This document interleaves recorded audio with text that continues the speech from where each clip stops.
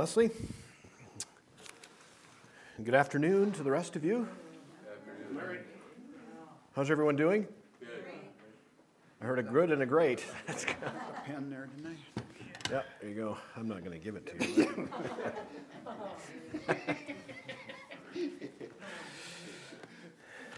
Let's take our Bibles this afternoon and let's turn to the book of Hebrews. It was our text for last week, and I was just kind of going through it, and I'm not sure where we're going to go exactly, but I'd like to link off of it. Hebrews chapter 12, and look at verses 1 through 3. Hebrews chapter 12, verse 1. Wherefore, seeing we also are compassed about with so great a cloud of witnesses, let us lay aside every weight and the sin which doth so easily beset us, and let us run with patience the race that is set before us. Looking unto Jesus, the author and finisher of our faith, who for the joy that was set before him endured the cross, despising the shame, and is set down at the right hand of the throne of God. For consider him that endureth such contradiction of sinners against himself, lest you be wearied and faint in your minds. May God add a special blessing to reading his word, and let's just bow for prayer prior to our study. Father God, again, we thank you for the day. We thank you for your love, for your care, for your giving of grace to us through the Lord Jesus Christ. And Father, we ask now that these moments that are before us, that they would be worshipful and praising to you. And Father, in return, we know that we can expect to relationally be closer to you as well. We would ask, Father, that you would take us where you want us to be, that our thoughts and our minds are yours for these moments. Father, we would ask that you would direct us through the power of the Holy Spirit, who we ask would exclusively be our teacher today. We pray for those that are here. We thank you for their willingness to come and to learn more of you and to praise your name.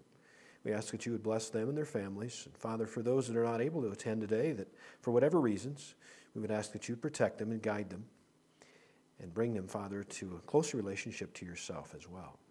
Now, these things we ask and pray in Jesus' name. Amen. Last week we took that passage and we kind of dealt with one little aspect of it, that of the sin that so easily besets us. And speaking of chapter 11, which is all about faith, and it's those that literally never even knew Jesus Christ. They knew of the promises that God had given to them, and they really describe in fact, if you take your Bibles and turn to Hebrews chapter 11 and verse 1, and it tells us what faith is.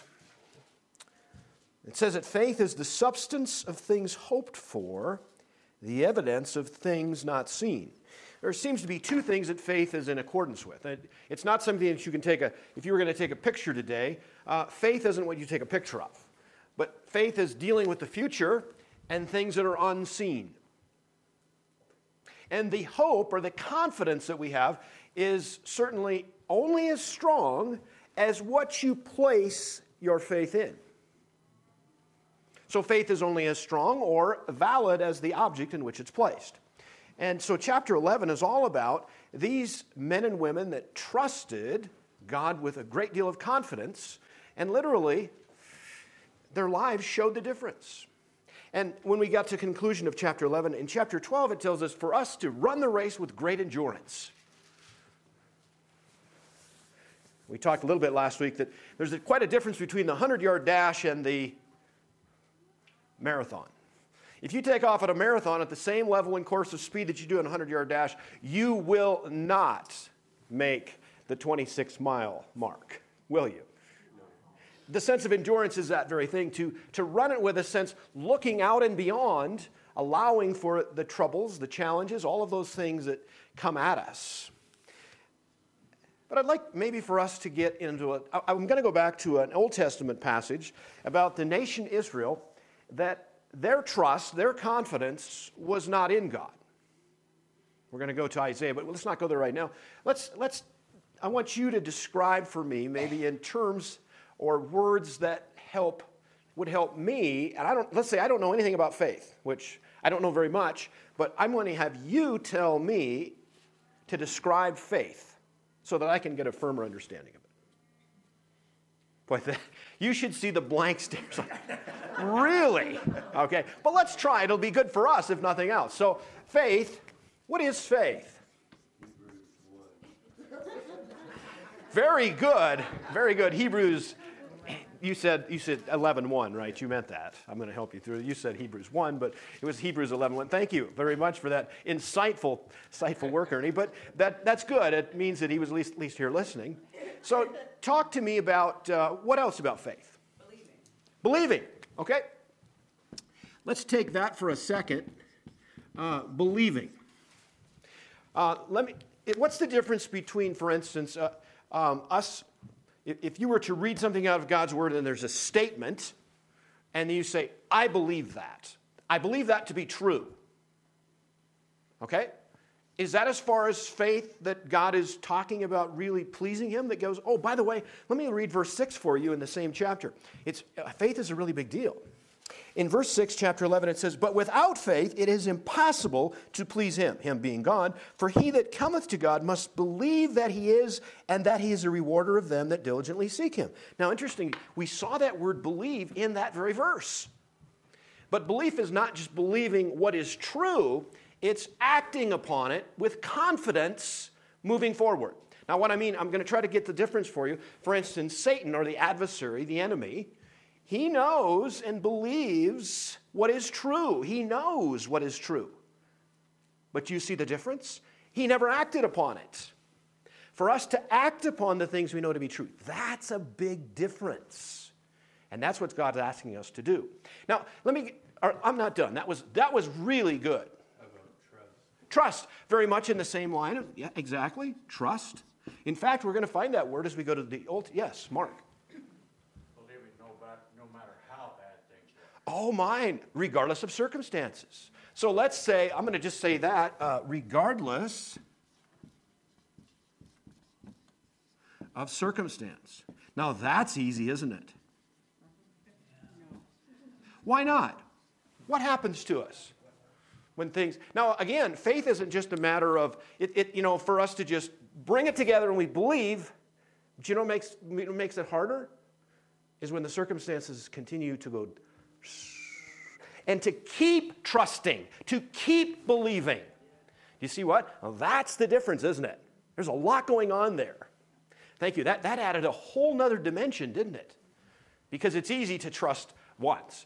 One of the first things, I don't know if I've ever shared this with you, and I probably have, so I couldn't get a volunteer. But I was probably in, I'm going to say I was probably 14, probably 15, something like that. And I was in a church, our home church just was back in Tuttle, North Dakota.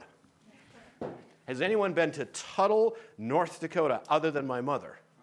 Have you really? Yes. Really? On what occasion, I must ask? I'm coming back from Minnesota, and at Bismarck, I had to go up there and see where you guys came from. Oh, you actually knew that? Aha! I couldn't think of one other reason than to just see where I came from, right? I have to appreciate. What's that? You're checking out. Yeah. So what kind of an impression did it make on you? It was magnificent. It was. Now there's something else God did. Thou shalt not lie. Okay. But at any rate, it was probably very unique, right? Yes. It was very unique. Very unique. Tuttle was a little town of about 200. Okay, and it had a high school there. That's where I graduated from high school and quickly left, came to Montana. Really don't go back very much.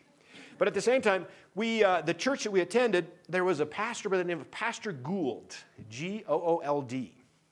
And he was actually he was an older gentleman, but really knew the word well. And you will find this very hard to believe, but I was very shy, I was very quiet, and I didn't say hardly anything to anyone. Look at the shock. I see shock looks out there. Okay, God can change anyone. That's what I'm talking about. But at any rate, I was probably 14 or 15 when he was, and Pastor Gould, I had him in some I would say some youth education classes and things. And we were pretty close. I knew him very well. And on a Sunday morning worship service, he says this. I'm going to no, by the way, didn't ask any. This is just during the service. And he says, I'm going to ask Larry to come up, and we're going to demonstrate faith today. I still remember. I don't want to go up there. I don't want to do. But I did, because that's the right thing to do. So we go up and he sits me in this chair. He sits me down, and he's talking about things I have no idea what he said, because I'm just, what is he going to do, right? My mind is not there. And as he said, other than the fact he was going to demonstrate faith, and he puts a blindfold around me, okay? And he continues to talk. And then he asks me, I'm sitting in this chair, if you can imagine. I'm sitting in this chair just like this, and he blindfolds me, and then he asks me to stand up, and he says some more things. He wants to discuss, he's discussing the validity of faith and all of these things. And then he said, you know where we're going, don't you? He said, now, Larry, I'm going to ask you to sit down. And he pulled the chair away. And you know exactly what happened, don't you?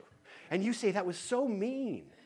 But what he described, and I have never forgotten that lesson, because that was exactly a picture of faith. I trusted what he said for me to do.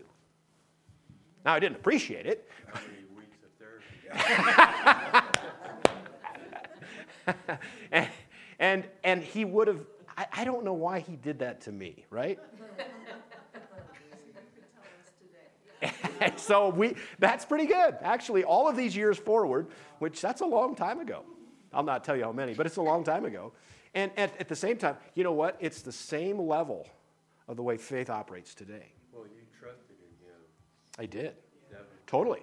100%. you know, trust. Absolutely. And you know what? I'm sorry, Leslie? It's a choice, and it involves action. It does. It does. See, that's the difference. It's not just blindly sitting back and oh, I believe that. No. That's not active faith. It's engaged in truth. It's engaged in what you believe. Now, see, and I've used this many times because it's such an obvious one. All of you seated here today are engaged in trust. At least in one thing today, you're trusting your weight on the chair in which you come in. And most of you didn't really study that. Boy, I wonder if that's going to do it for me. I don't know. You know, I'm not going to sit today because I just don't trust it, right? You probably just came in and slipped right down, right? One chair in the back row, Brad. So you've taken note. You've taken note, okay? Watch out for that one. Watch out for that one. But it's interesting. Now, here's the thing. The more that we understand God's promises, the more we understand in utilizing it, and this is why it's so important for us to sometimes turn around and look back and see what he's brought us through and to be thankful for that. That gives us encouragement and confidence going forward because we know what he did in the past. And that's what chapter 11 of Hebrews is all about, because those are all factual, historical figures that literally trusted God with everything, and it worked out. Now, the ones that are a little bit struggling, and I'm getting off track a little bit, but there's a section in chapter 11 of Hebrews where it didn't work out so good for them.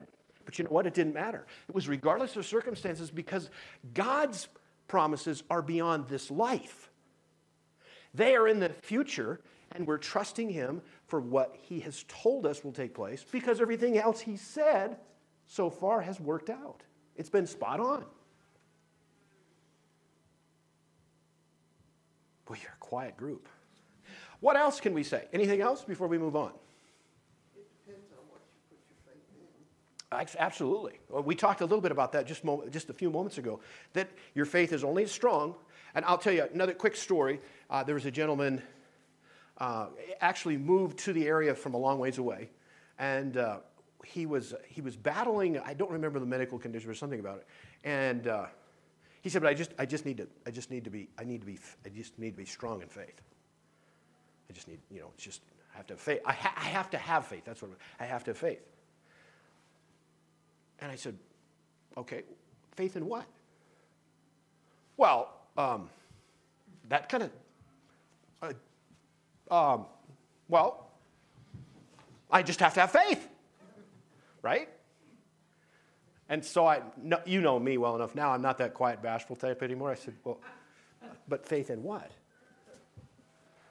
I outgrew that phase of my life. And again, he came with the same thing. So in other words, for him, now think of this. His faith was in his faith. So it could only be as strong as he was. Do you see the difference? Big difference. Big difference. So it's important that we make sure that what our faith is. And now, this is what's going to be, I think it's time now for us, unless someone's got something else you want to add to this? Sometimes it might be a situation where we may need to, maybe you need to burn our bridge, like Abraham when he left Ur the Chaldees. Oh. I mean, there wasn't a turning back. I mean, have you ever had those moments where you're kind of clinging to something, dragging along? I know I have. in case there's a, Just in case. I better leave a loophole. Yeah. Escape route. Escape route. Yeah. There was a story about one of the explorers that they got to the beach and they were going to fight the natives, and they were all scared, and the leader says, "Burn the boats." So they had. Remember that? That's kind of throwing away the escape route, right? And you know what? In life, it's a lot. It's comforting. Now, this is important. Now, comfort is not necessarily tied to this. In fact, a lot of times our faith in Christ, we need to be a little bit out of our comfort zone. Because otherwise, are we really trusting? That's a good point. In other words, do we have a backup plan? I usually have several. Right? I think we all do. We're kind of that way. Okay, anything else? This has been good. I want us to go now to, and I'm going to fill in some of the blanks. The nation Israel, the nation of actually Judah. It was the tribes had been split between the two, and the nation of Judah was coming under attack. And what do you know about the nation Israel? I want to be sure that we understand. The nation Israel is what in relationship to God? It's His chosen people, not because they're special, but because God chose them so that they would appear special to the rest of the world because they have a special God.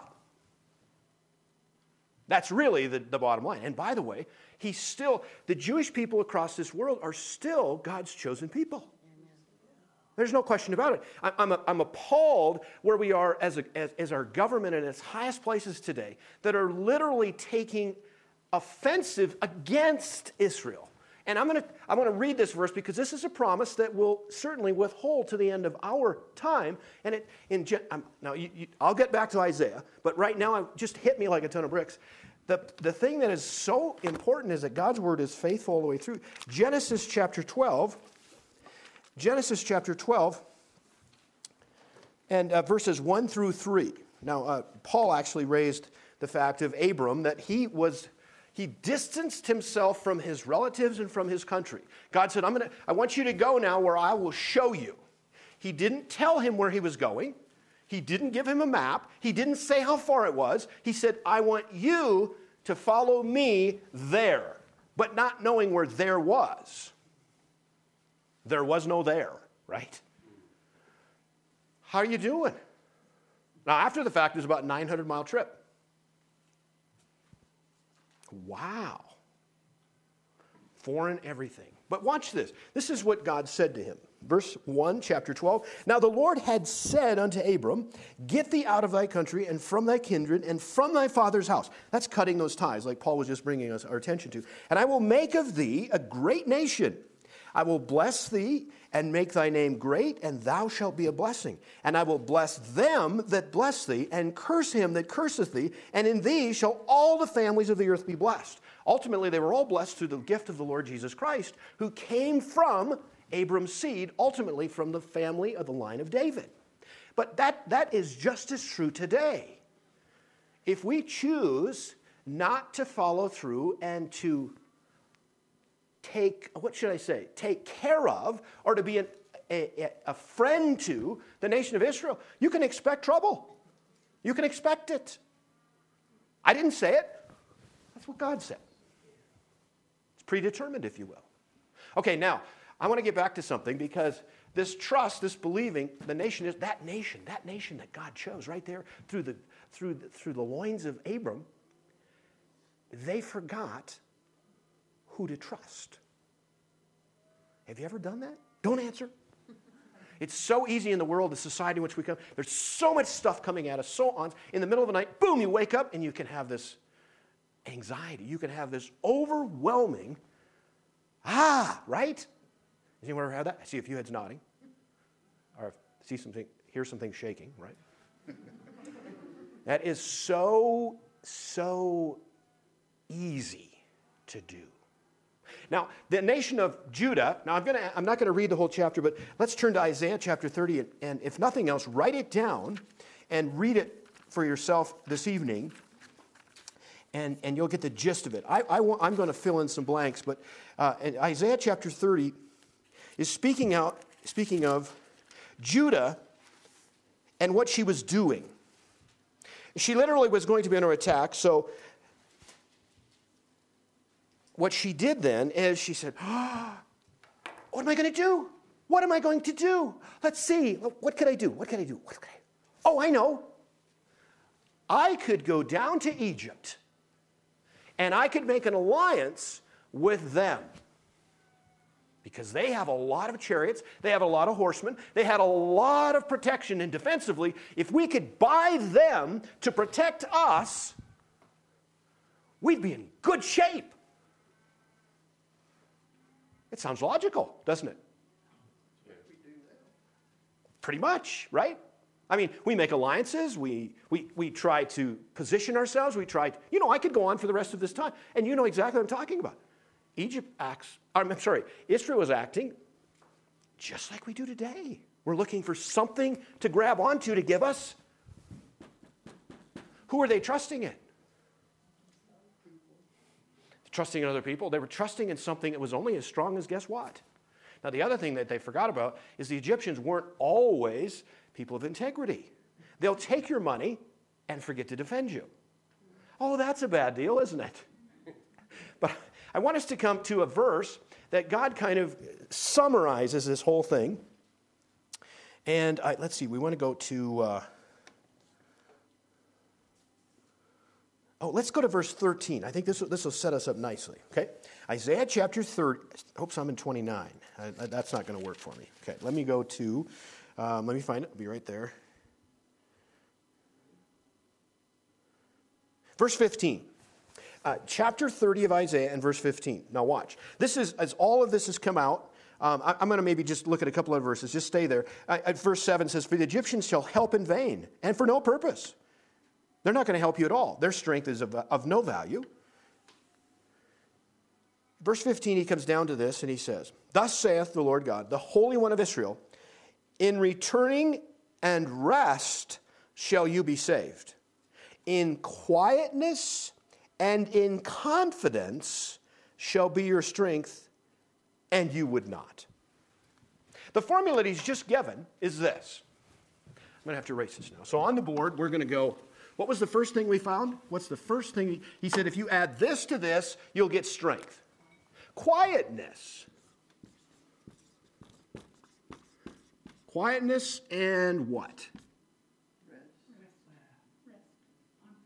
Confidence. There we go. Confidence. And you know what that equals? Strength. Now, it's interesting. Quietness is not the removal from noise. That's not the idea here.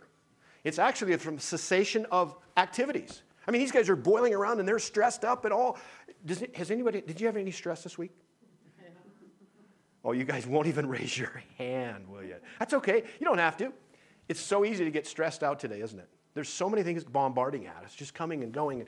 Can you imagine now? Many of you probably have not had an enemy coming and going to rip you from limb to limb and tear and burn you to nothing. What would you do? Well, I think it's just time to be quiet right now. Do you see how hard that is? You see what this sounds so good for us today on a Sunday afternoon because we can say these things and put them on the board. That's right. That's what the Bible said. Right? But when you're in the mix, when you're right there, quietness. Are you kidding me? Right? And yet that's exact. Did I spell quietness right? No. Very good. Thank you for sharing. Now, I'm not kidding you. I'm not kidding you. It is so easy. I have to look at it from a distance. That is so wrong, isn't it? It's so wrong. And you guys are so nice, you never tell me. But you surely know the rules now. I before E, right?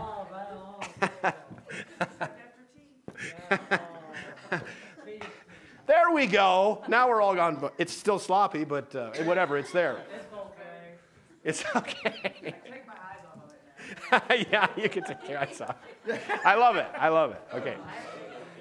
You were okay. We're too good here, aren't we? Thank you, Ernie, for backing me up there, right? Okay.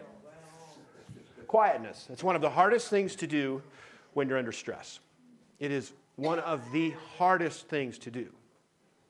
Last night, for whatever reason, in the middle of the night, I woke up and you got a sale coming up, or whatever, which we've had a number of sales. They say it should get easier. That's a lie. And it wasn't just that. It was this, right? Has this year been a struggle or what? From weather and all kinds of different things. There's just so many things. And for whatever reason, poosh, just like that. And you know what the last thing I wanted to do right then? Was to be quiet. I wanted to worry. I wanted to get anxious. I wanted to do all this stuff that would do absolutely no good, but I would feel better doing it.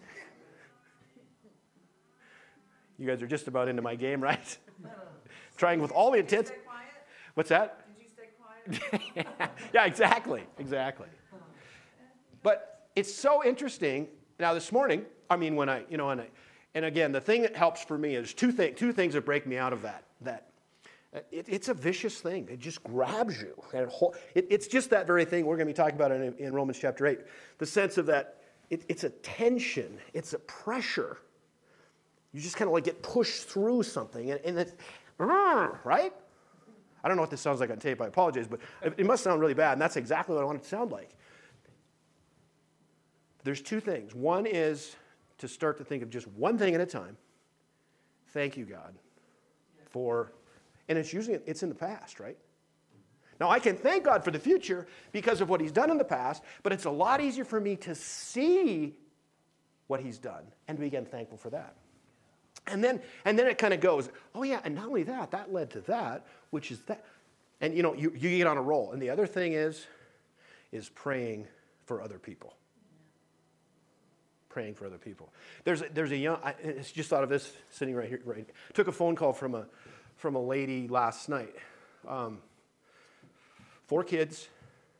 And why she called, or how she called me, I'm going to say why she called me, would have put her in a great deal of distress to call me, okay? She lives a long ways away. It's no one you know. But I'm telling you, the pressure that she was under to call me, because I know her husband pretty well. And there's just a lot of stuff. I want you to pray for her. I'm going to leave her unnamed, but she and her husband need your prayers. There's struggles, there's challenges, all of these things, and she's just torn apart. She's torn apart. And it would have even been hard for me to say, now, here's what I want you to do. I want you to be quiet.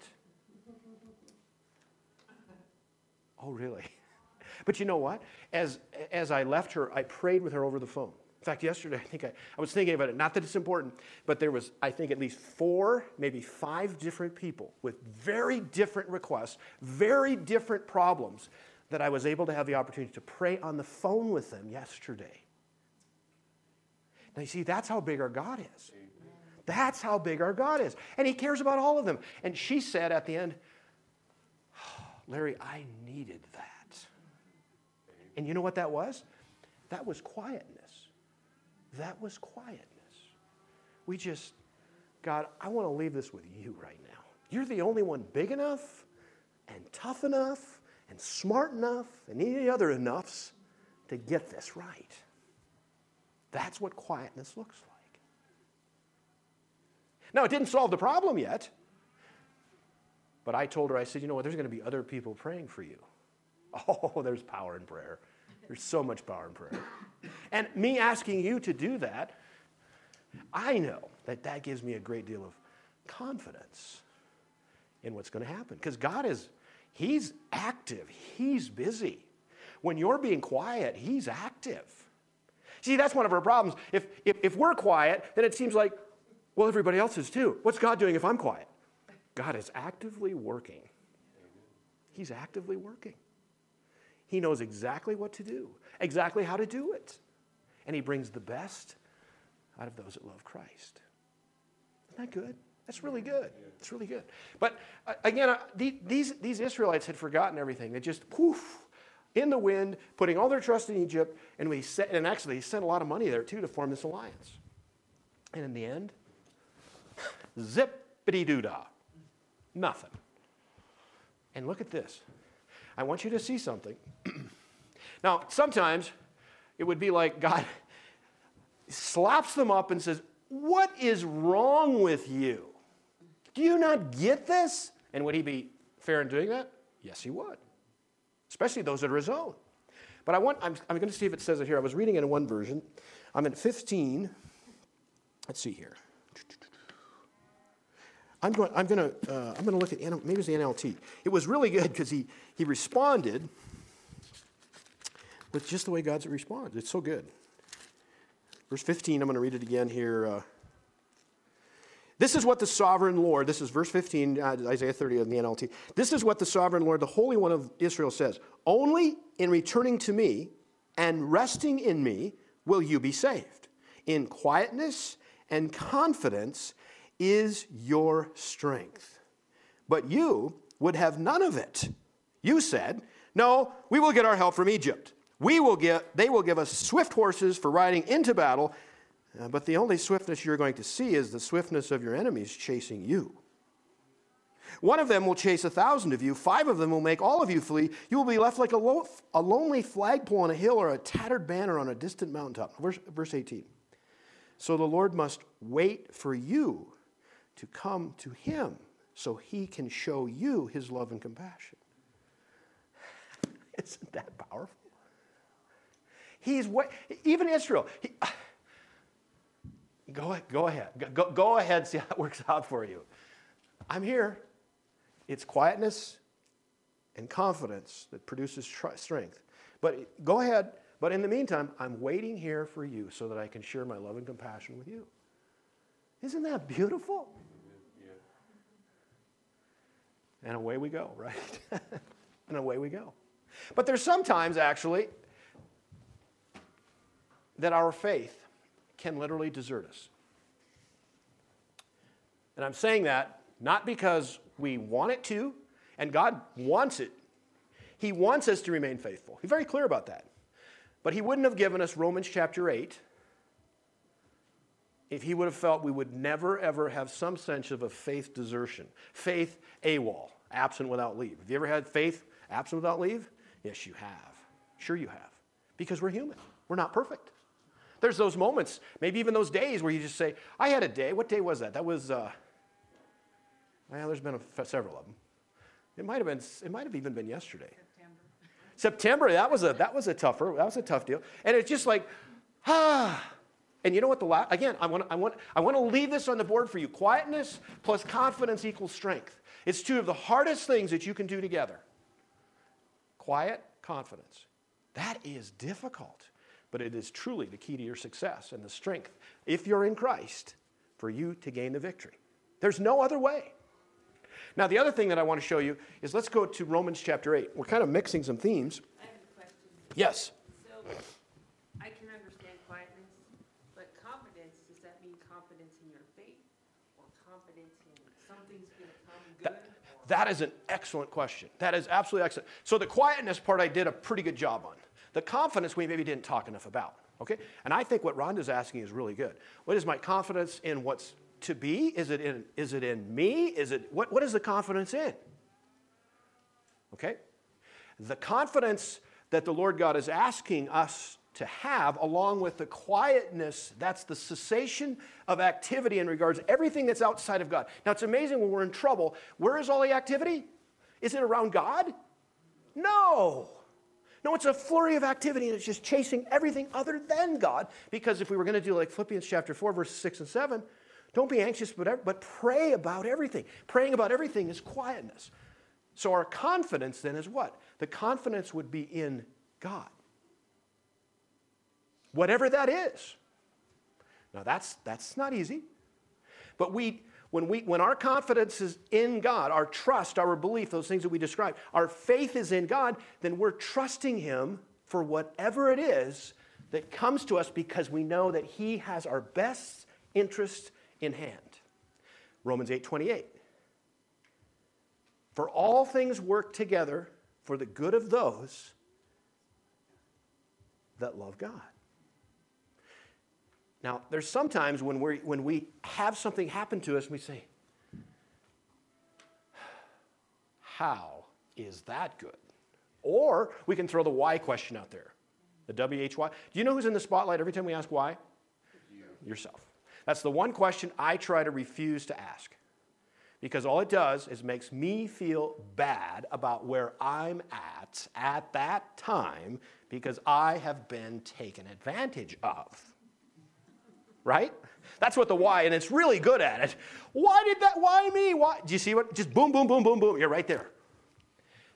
But sometimes those events, maybe an accident, maybe an illness, maybe a death, maybe a tragedy, maybe something that is not necessarily good, and yet God is using those pieces. Now, He didn't desert you, He didn't abandon you. We're going to be looking at that in Romans chapter 8 further on, that He is so loving to you. Nothing, getting ahead of myself, but I got to share it. Nothing can separate you from the love of God if you are in Christ Jesus. Nothing. Absolutely nothing.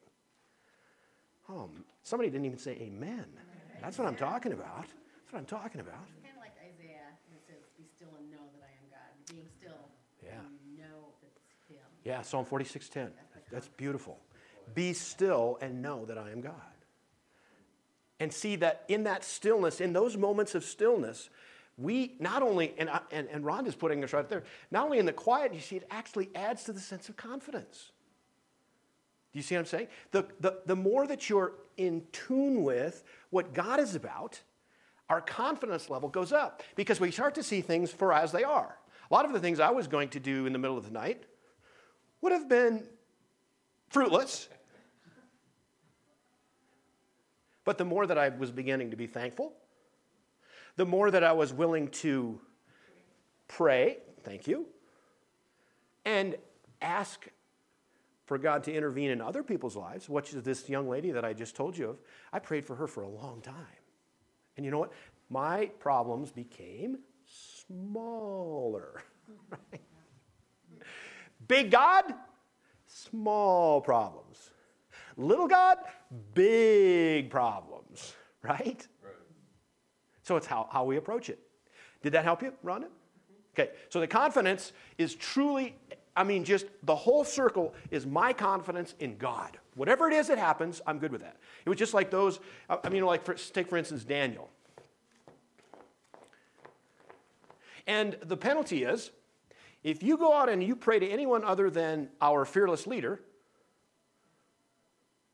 you're going to get thrown into the den of lions. Excuse me?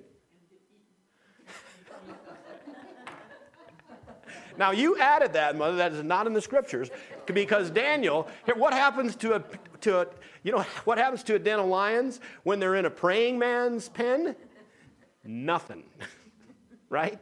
But certainly you would have to think that's the natural occasion, and so Daniel would have had to take quote. What was he doing? What did he do?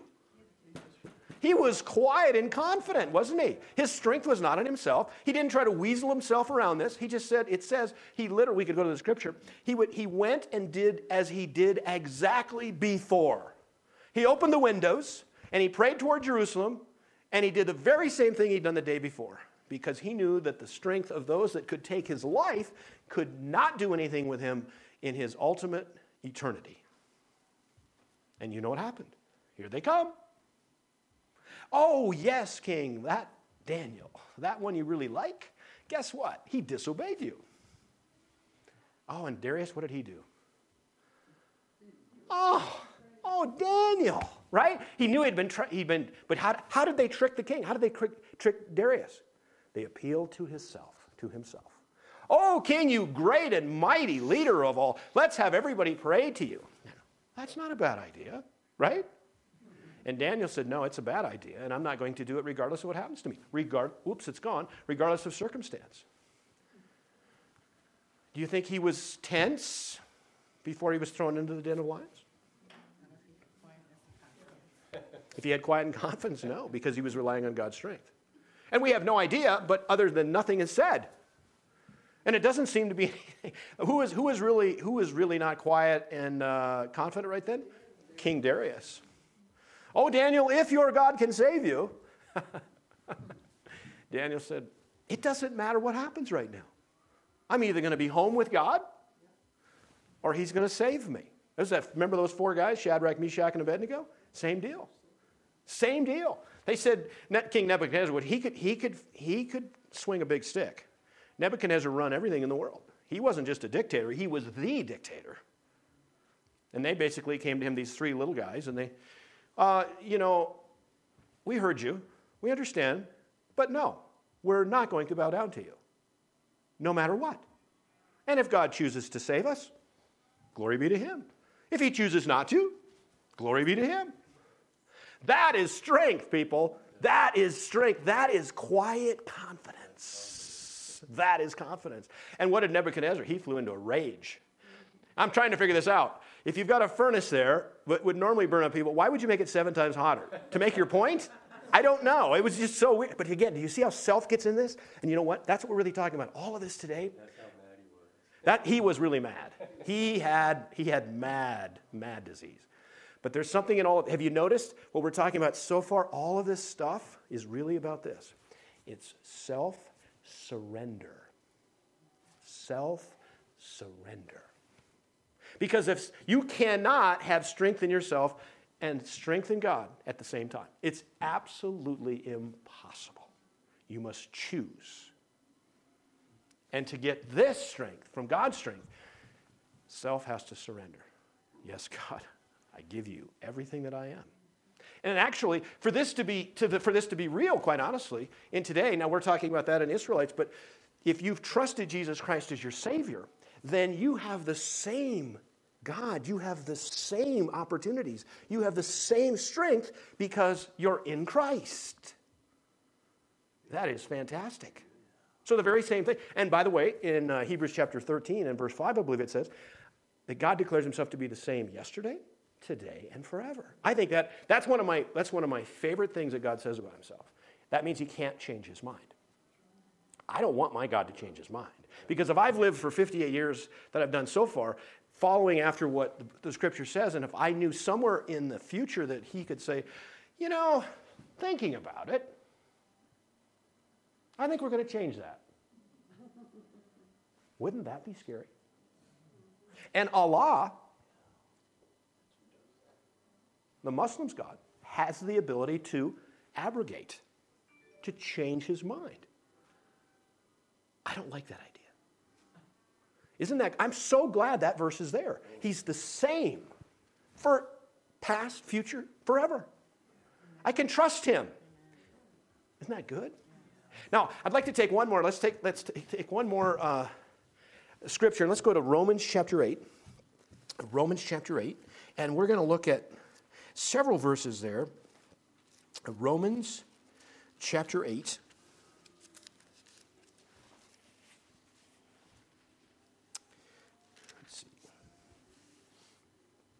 Now, interesting, actually it starts out, chapter 8, verse 1, another one of my favorite verses. It says, there is therefore now no condemnation to them which are in Christ Jesus. No condemnation to those that are in Christ Jesus. I want to be there. That's where I want to be. And verse 3, for what the law could not do, in that it was weak through the flesh, God sending his own Son in the likeness of sinful flesh, and for sin, condemned sin in the flesh. In other words, he fit everything that needed to be done to conquer all of the challenges, all the punishments. Jesus Christ said, I'll do that. And he did. And that's why there's no condemnation to those who are in Christ, because he paid the price. That is fantastic. That is fantastic. But I want you to see something. Let's go all the way back now to the end of the chapter, Romans chapter 8 and verse 35. Before you read that, I do want to say that there are times where the struggle is so severe and the challenges, we forget about the promises of God. And by the way, God's grace is channeled or flows through his promises and not his commands. There's no strength in his commands. Is there anything wrong with his commands? No, of course not. But his commands, or the law, of which it says, there is no life in the law. His commands, grace doesn't come through his commands. Grace comes through his promises. And it's really important for us to know that. Because if we're living just by commands or lack thereof, then we have failed to see and to receive the grace that comes only through his promises. That is monstrous. That is monstrous. Okay, let's go now. When faith is waning or it is AWOL, the question that is asked, Paul asks in verse 35 of Romans chapter 8, who shall separate us from the love of Christ? That's a great question, isn't it? I want to know the answer to that question. Is there something, somewhere, somebody that can separate us from the love of God? Nothing. And you got, well, I'm hearing emphatic kind of stuff. That means this has been preached before. That's great. But he goes on to list some things. Okay, he lists, first of all, in fact, he doesn't want anybody to, you don't leave any doubt. You want to name it all. He says, shall tribulation. Now, the word behind tribulation is that of pressure. Just to be squeezed. And if you're suffering from trials and tribulation, you know what? That's what you feel. You feel compressed and just so tight that you can't hardly breathe, right? That's not going to do it. That can't separate you from the love of God, the love of Christ, or distress. Another word we could get that is pain. I talked to, actually, this I'm going to come back to this young woman I just told you of. And her biological father had abandoned her when she was 4. And her brother, I don't know if he was older or younger. I don't remember that. Okay, but just gone. And he married another gal, and there would have been a half sister that was getting married. Now, this young woman that I'm speaking of, she would have had her youngest son, which would have been about 2. And she and her brother went to the wedding of this half sister just to see her dad. Do you know he would not acknowledge them, would not speak to them, would not look at them? That's pain. That is pain. In fact, she still was, and her father actually had just passed away not too long ago. No relationship. Not of her choosing. That's pain. That's pain. But she said, but Mom did remarry when I was 6. And that man, I called my dad. I called him my dad.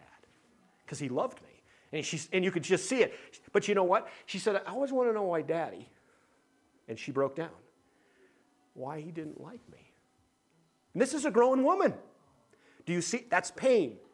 Can the love of Christ be separated because of that? And that's about as intense a pain as I can build for you today. That's intense. No. The love of Christ is there. Isn't that good? Or any other pain. No, it's good. It's solid. It's real. It goes on. Or persecution. Now that's severe, sometimes even physical pain. Challenges that it could be from a number of different levels, but you're certainly in a very tender situation. But no, that cannot separate us from the love of Christ. Or famine. Now that's not just like a dry spell. That's, in other words, if you've stood for Christ and you've lost a job, you've lost position, you've lost relationship because of who you say that Jesus Christ is. You see what I'm saying? No, that can't do it either. That's not going to get it done. And you say, why are you belaboring all this? Because we already answered the question, what can separate us from the love of God? Nothing. I just want to make sure you understand all of the little things that you may not have thought about that are really big. Here's another one. Or nakedness. And that's not necessarily being unclothed, it's a sense of poverty. I mean, true nothing. You have nothing. You are down to nothing. No, love of Christ is still there. Guess what? I'll show some of you that have some of the strongest faith, some of the most happiest, contented people I could possibly show you that have absolutely nothing. in the sense of financial or the world's goods. It's not determined. It's not determined by that. Or peril. I'd like to go to 1 Corinthians. You can hold your place here. I can turn, if you'd like, I can read it. 1 Corinthians chapter 15, verse 30. You might write it down. You'll also find in 1 Corinthians 11 that 8 times in that chapter, Paul uses the word peril. But in verse 30, it gives us another situation here in Paul's life. 1 Corinthians chapter 15 and verse 30, it says, "And why stand we in jeopardy every hour?" In other words, at almost every hour that Paul was living and breathing, teaching about Jesus, his life was in jeopardy. He was in peril. I was reading this week in my scripture reading. It's just so, I can't remember where, it was in Acts, obviously. But you remember they did some great things. They healed some people, Paul and Barnabas. And then the townspeople came and they thought that they were gods. Right? Which one was Apollos and which one was the other one? I don't remember. It doesn't matter because they said, no, we're just men, right? And they were just, we are just gushing. How could we have anything better than you two guys? Unbelievable. Our life is awesome. And then somebody came into town and said, you can't trust those two. And are you ready? The next sentence said, and they dragged Paul out of town and stoned him to death. Now that's a switch, isn't it? And then the really cool part was, they left him for dead. He gets back up, the Christians come out and help him, and he walks back into town. That guy is quietness and confidence is his strength, right? I can't say it loud enough. It's probably too loud already. But that's Paul, wasn't he? He was awesome. He was so awesome. And he's writing this. And he, by the way, you know what? All of these things that we're talking about right now, those are things that he lived. Every single one of these. And he said it with a great deal of confidence. And then it goes, our sword. The prison or the sword, the word for sword there is actually used in the sense of if someone's incarcerated, there was a short sword that was used to execute that prisoner if it was a capital offense. And he said, you can't separate him from the love of Christ. Whoa, that's a lot of stuff. I'm really high on that. Let's keep going. It gets better. As it is written, verse 36, for thy sake we are killed all the day long. We are counted as sheep for the slaughter. No, in all these things we are more than conquerors through him that loved us. Now I'm going to tell you something. If that is not an amazing change in 2 verses, and somebody needs to talk to me. When I say the word sheep, what do you think about? Defenseless? Dumb animal? What was that? Sweet fuzzy animal, right? Seem to be a few different adjectives coming here, but that's okay. But you know what you don't think of them as? More than conquerors. A sheep? Are you kidding me? A sheep? More than conquerors? They're a follower, not a leader. They're a follower. That, my friends, puts it all in perspective for me. Now, it's not just a conqueror. Not just win. No, conqueror, but more than conqueror. In fact, in the Greek, the word that's used is one I can't pronounce, but within it is the word, anybody own some Nike shoes? Did you ever? Do you know someone that did? Okay, well, very good. That word Nike means victory. And it takes 3 English words to capture the more than victorious, the more than conquerors, and we're literally seen as sheep awaiting slaughter. That's what the power of God can do when we have quietness and confidence. That, my friends, is truly amazing. And he wants you all here today, first of all, to be in Christ, trusting him on a personal relationship, because when you're in that position, then there's so much goodness that he wants to give to you. And all you have to do, literally, is be quiet and confidence. And your strength is not any more important. In fact, probably the biggest play, we'll maybe close with this. I don't know if we'll close or not, but you know how I am. You never know. 2 Corinthians chapter 12. Let's turn there. Because Paul himself, in a personal situation, This passage is probably very familiar to some of you. 2 Corinthians chapter 12. 2 Corinthians chapter 12. And as you turn there was a unique event that Paul was given the occasion to view. It tells us in verses 1 through probably verse 6, you can read it on your own, that he was actually given the opportunity, whether it was a vision or he was there personally, could not tell, but he went up into the third heaven. He was able to see things that men or women don't get the opportunity to see. And it must have blown his mind. And to think of that, he said, in fact, if anything, it probably exalted me. You know, how could you go to heaven and not be exalted? Correct? Yeah. Oh, I can't wait to go, really. Maybe not right now, but I cannot wait to go. There's some stuff I need to get done, right? Either that or God's going to have to do it when I leave. Right? But I think if I can't, again, you know who popped in my mind right now? Josh Dykes. 47 years old. I'm in a conversation with him that night before he was killed, and we talked for 45 minutes about nothing but his walk with Jesus Christ. And we were dealing with a passage that was Ephesians chapter 3, verses 20 and 21, that God can do stuff that's incomprehensible. It's beyond what we can think or imagine. And that's what he was talking about. It was so good. And literally the next day, he didn't come home. Rolled a side-by-side 7 or 8 times. Found him the next day beneath it. But you know what? He was in heaven. He was in heaven. He was looking into the face of the one that had saved him. That's fantastic. Because that couldn't separate him from the love of Christ either. See, it's so good. It's so rich. It's so powerful. So powerful. But back to Paul. He was able to see into heaven. But I went down a branch there, didn't I? Yeah, I went down that branch. But you guys didn't cut it off, though, so I'm okay. I'm back. I came back to the tree. And he says this, verse 7. And lest I should be exalted above measure through the abundance of the revelations, there was given to me a thorn in the flesh, the messenger of Satan to buffet me, lest I should be exalted above measure. He says a lot of things in there, but one of the things, this thorn in the flesh, that's an irritation. You know what? It's 24/7. Have you ever had a thorn in your toe or in your foot? You know, that it hurts all the time, doesn't it? And I'm not suggesting that it was that small in Paul's case. I think this was something big. This was something that was just not just annoying. It was the real deal. Never went away. Never went away. And he prayed to God 3 times. It's like he was saying, God, really, I could be a better witness. I could go places where a lot easier if you could get rid of this. Like right now, that'd be great. I'd think yesterday would have been better, right? And he said he prayed 3 times.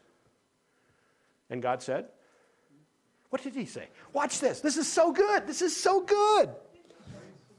Verse 8. For this thing I besought the Lord 3 times, and then it might depart from me. I bet he did. Verse 9. And he said unto me, my grace is sufficient for you, for my strength is made perfect or mature in weakness.